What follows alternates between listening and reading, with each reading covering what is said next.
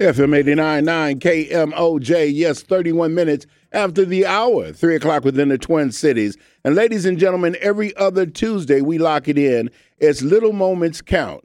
Now, this episode of this afternoon is brought to you and presented by, in partnership with Little Moments Count. Little Moments Count is a statewide collaborative focusing on helping parents and caregivers learn about the importance of the brain development for the first 3 years of a young one's life.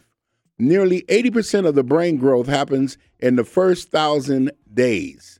And we're talking about little actions and interactions between, we're talking about talking, playing, reading, singing.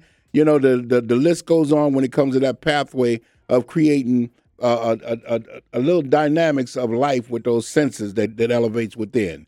Well, this early afternoon, I got Mary Taris, and I like to say good afternoon, and hopefully I pronounced your name correctly. Yes, you did, Q Bears, Mary Terrace. No doubt, no And doubt. hello. How you doing this early afternoon? I'm good. How are you? About 6'3" and chilling, no question about it. For the listening audience, can you just give us a little bit about yourself, and then even beyond that, being the founder of Strive Publishing and Strive Bookstore, then we'll elevate into that side. But give us just a little bit about Okay. yourself. Okay, well, I grew up in North Minneapolis and I graduated from North High School. So go Polars. Yeah. um, yeah. I had my first child while I was in high school, so I didn't get to go to college until I was in my 30s. And that was part time, took me 8 years, but I did get my teaching license in 2004 when I was 40. And just getting into teaching, I realized that there is really a lack of books that our children can see themselves in and would want to read. So, after 15 years of teaching, I just really wanted to get more books by and about us into the hands of children. So when we're looking at books themselves, and then talking about being the founder of Strive Publishing and the bookstore itself, um, Yes. what are some of the challenges in making that happen? Because when we're talking about business and doing things in that order, there's always those challenges of things that jump in front of you that sometimes some people say that you can't do, and then you got to do what you need to Right. do in order to get it done. Right. Right. So yeah, my business is for profit. It's an LLC, and I jumped into the business knowing that there was a need, but not realizing that I would never get a business loan. I still haven't. After 5 years, I've never received a business loan. And mainly it's because of my debt to income ratio, which comes from having a large amount of student loans. So I spent all those years educating myself. And then once I got into teaching, I really felt like I needed more education. So I went back and got my master's. And that, ironically, that education is what keeps me from being able to fund my business. So I really had to bootstrap and depend on the community. We do have a fiscal sponsor, so we're able to accept donations, and we have received a few grants along the way. So that's how we just keep striving. So now we're looking at books themselves, and we're talking about the school system within itself, and then being Right. community oriented as you are. Mm-hmm. What is that thing when it comes to black books and being in schools, and where do you say that it should be, or what would you like to see happen when it comes to that? Mm. I would like to see, first of all, um, the school districts to be open to other vendors, their sources for getting books.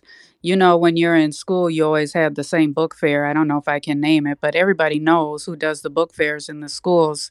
And I know their books are becoming more diverse, but they're not really supporting the authentic Black voices that are out there, because there are so many independent book publishers who are really getting voices from the community, voices that our children can relate to, and getting those voices published.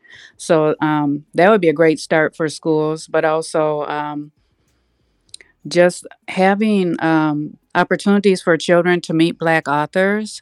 Books are one thing, but when the children can meet and talk to and get to know somebody who looks like them, who's written a book, it's so inspirational. I don't know how many times, like, we don't always get our authors into schools, but when we do, the children are so happy. And every time there's a connection that's made, or somebody's inspired. A child is inspired to either read or write or become an author themselves.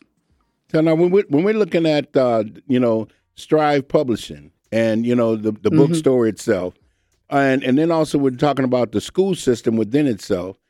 How important is it for youngsters to see, read, and then visualize seeing themselves in different places and position? And then name some of the books that you would say that you would advise for someone to look into, because also a lot of times we don't know the information or seen it, and then all of a sudden we're Right, wondering and we don't get the right thing. So talk to me on that. right.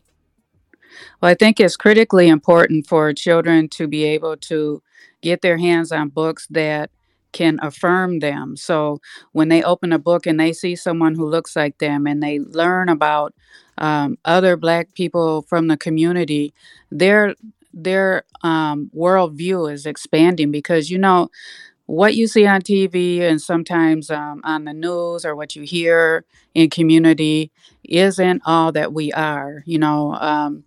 The Black diaspora is global, and we need to know and teach our children about Black people globally, around the world, and all the different ways that we're making a difference and living lives, and there's a great diversity within Blackness, so that's one thing. And another thing is, for all the other children and even for our children, learning about different cultures is it opens the children's minds to be able to relate in the world, and move beyond the stereotypes that they might see on TV. So, our Black books are, of course, for our Black children, but they're also for all children, because all children need to know the beauty and the joy that's within our Black diversity. So now we're looking at as a lot of people listening to you right now at this moment, and now they realize that there's someone out there who has Black books, because a lot of times they're not noted that they exist, but then at the same time you Right, may find some scattered here and there. But when it right. comes to Strive Publishing and Strive Bookstore itself, how can someone get Hmm. more information about you and the books within themselves? And then what are some of the things that Hmm. you all have coming around the corner that we should be looking for? Okay. Well, they can go to our website, strivepublishing.com, and there are two parts to our website. One tells you all about our publishing arm, and then, the bookstore is pretty new, so there's more information about our bookstore. We just opened a full independent bookstore in downtown Minneapolis. It's at 901 Nicollet Mall. We're open Tuesday through Saturday, 11 to 6. And with having that huge, beautiful space, by the way, we really want to elevate Black literary events and literary events from other cultures as well. So there'll always be. We just implemented our open mic night, which it's called Third Thursday. So every third Thursday we'll have open mic. Um, Except for the third Thursday this month, because we're going to do a spooky movie night, which should be fun for the community. And then we always have local authors coming in. Like, for example, just this past Saturday, Rose McGee came in to share her new children's book, Can't Nobody Make a Sweet Potato Pie Like Our Mama. Oh, that's And it real. was just beautiful. Yeah, and the children, they, got to read the book along with her, and that was really joyful. And so, what I want to say about having a publishing company and a bookstore is that we're really focusing on the joy of reading and the joy that comes from new knowledge, and then also the source of power that comes from it. We can tell our own stories, and we can become educated in different ways. Man, well, there's And no. I forgot the last part of your question. Oh, I'm no, sorry. yeah, because sometimes I ask two and three questions in one route, so I get it. It's still good. So when it comes to the books themselves, can you name any particular books that you think someone should want to pick up? Yes, for the younger children in particular, I would say, of course, I have to boost our titles. Red and the Egg Pie. It's a fun story about a little girl and her grandma.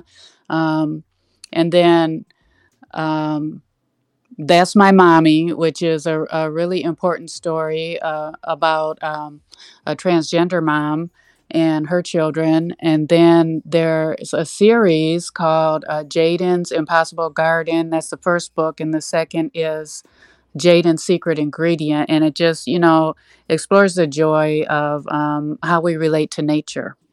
Okay, now I know that you're at 901 Nicollet Mall in downtown Minneapolis, but then even beyond Yes. that, website or phone number, so if someone's listening would like to get in contact and find out more information. Mm-hmm. So our bookstore phone number is 763-270-5738. Our website again is strivepublishing.com. And then we have a new Instagram for the bookstore. It's strive_bookstore on Instagram. Okay, so you said 763-270-5738. Yes. Okay, and that's 901 Nicollet Mall, downtown Minneapolis. Yes. Okay. Well, if by chance I missed a question or two, is there anything else you'd like to add? Come join us for our literary events. I forgot to mention also we're doing Story Stitch Wednesdays. So that's the fourth Wednesday of the month where we get to know each other through storytelling. Okay. Well, thank you once again. And ladies and gentlemen, letting you know again, that's none other than Mary Taris. And if you like more information, again, and if you want more about this particular show, you can check out the recording itself at littlemomentscount.org/podcast. Or if you'd like to know about a little bit more about Little Moments Count, you can also visit the website at littlemomentscount.org. Looking at 43 minutes after the hour, 3 o'clock within the Twin Cities. It's FM 89.9 KMOJ.